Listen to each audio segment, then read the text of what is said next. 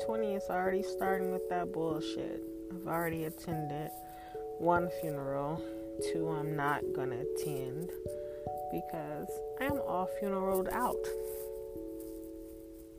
Like, I was raised that you should go and show your respects, but I've literally been to enough funerals to last me maybe 3 lifetimes.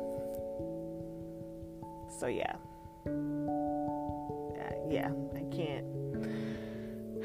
I can't. So yeah, and each one of them has affected me like in a different kind of way. I've been trying to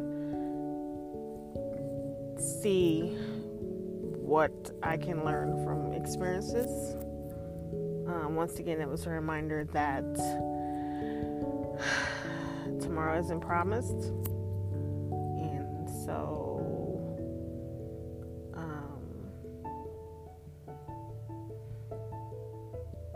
we need to live life to the fullest.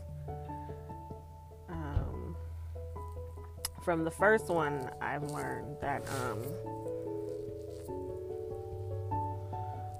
like, if it's something that needs to be said, say it. If it's something that needs to be done, do it. Like, stop waiting. And if you happen to wait and procrastinate, don't beat yourself up about it. It's just part of life. When you know better, you do better. The second one,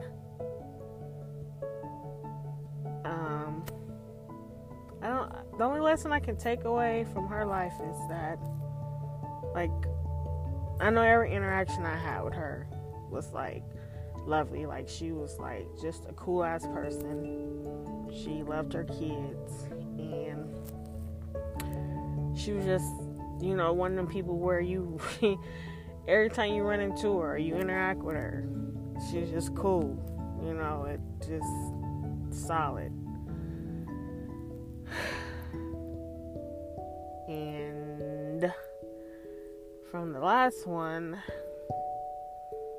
think I can say I learned that things in this life are gonna happen, and it's gonna feel like it can break you,